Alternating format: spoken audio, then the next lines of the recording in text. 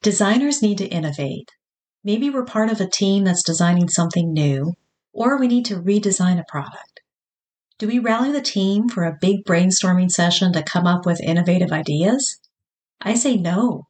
It's still worth a team approach to innovate, but instead of brainstorming, use systematic inventive thinking.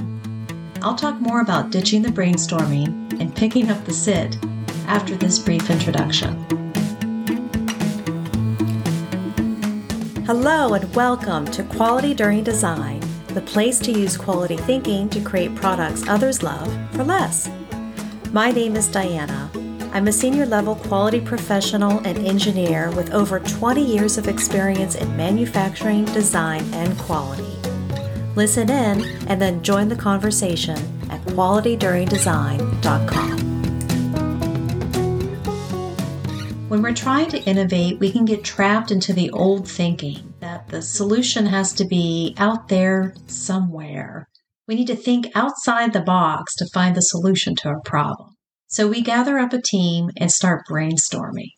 Just think of the image that word conjures up. A wild, free-for-all flurry of ideas from everyone, and there's no bad ideas and no limits. I have participated in and facilitated my share of brainstorming sessions, and I was not thrilled with the results and thought maybe I was doing it wrong. And then I read Inside the Box, a proven system of creativity and breakthrough results by Boyd and Goldenberg. Within his chapter 1, there was a heading, How Brainstorming Produces Fewer and Lower Quality Ideas. Aha! This validated my experiences about using brainstorming to innovate in a technical design space. Let me share with you what the book said about brainstorming.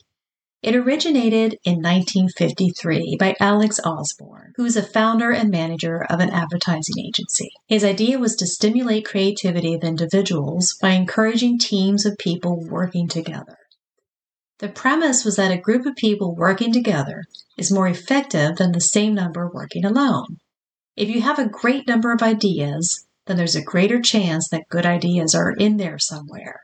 And the brainstorming idea caught on. It's a simple technique.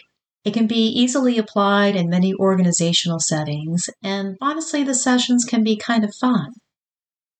In the 1980s and 90s, academic scholars started to study brainstorming. Was it really the best method to create ideas to solve problems? Did the number of participants matter, or how long they met? What's the real contribution of brainstorming? Results were repeatedly replicated, quoting Boyd and Goldenberg from their Inside the Box book. Brainstorming does not generate more creative ideas simply because people are in the same room. 50 years of hard evidence show that despite its popular appeal, brainstorming offers no advantage if your goal is to improve your creative problem solving. There was no advantage to a brainstorming group over a group with the same number of individuals working alone. The brainstorming group came up with fewer ideas than individuals working alone. The quality or creativity of the ideas generated by a brainstorming group was actually lower, and the optimal number of participants in a brainstorming group was about 4, in direct contrast to the conventional belief that the more the merrier. Boyd and Goldenberg challenge us to not do that free-for-all way to innovate, looking out there outside of the box to find a solution, but to instead look inward at what we've already got. They recommend limiting our realm of possibilities by looking at our closed world and using a systematic approach to do it. Closed world are the things that are within our physical space and time, within our reach, sometimes right under our own noses and difficult to see. In Inside the Box, the closed world principle is that the best and fastest way to innovate is to look at resources close at hand. They promote innovating inside the box, not thinking outside the box. And they call it systematic inventive thinking, which uses 5 templates or patterns and techniques that force us to limit or close our world to boost our creative output. Boyd and Goldenberg offer ideas and examples for facilitating this type of innovation within groups. One of the examples they give is for a new medical device for an operating suite. It needed a visual output, a screen, to give the medical team information. The original design had a bulky system with its own screen. To give spoilers, the team decided to use the subtraction template of systematic inventive thinking. They made their product better by subtracting stuff from it. They realized that the operating suites where this device would be used already had a screen.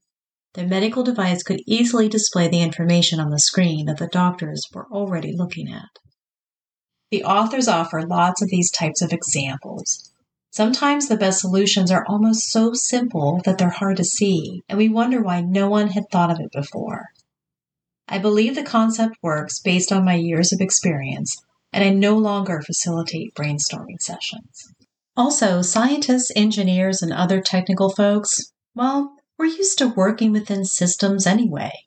Part of higher education is not just learning stuff, but learning a way to think, and that frequently involves structured analysis. The systematic inventive thinking approach shouldn't feel that foreign of a concept. Now, all of this is not to say that designers can innovate all on our own. We can't retire to our office or cubicle and complete a great design all by ourselves. In my experience, other functions of a diverse organization have valuable input on what a design is and does. And the systematic inventive thinking approach can be used with a diverse team. As a designer, to innovate within a closed world, it means we need to understand our use space, our users, the field environment, reliability requirements, and all other such things, not just the functional stuff. It seems like a tall order, but we're not alone. Others on our team want to produce an outstanding, useful product. With that, we'll be confident enough to ask the tough questions to get the information we need to make designs that are safe, reliable, and easy to use. What's today's insight to action? When innovation is needed in design, don't brainstorm. Do coordinate with your team for ideas and to make decisions on how to move forward. Give the book Inside the Box a read and practice your own innovative thinking through daily life so it's ready when you need it.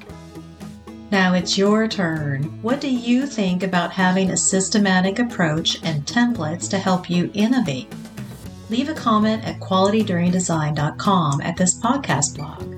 Share this blog with your friends using the social links on the page. This has been a production of Dini Enterprises. Thanks for listening.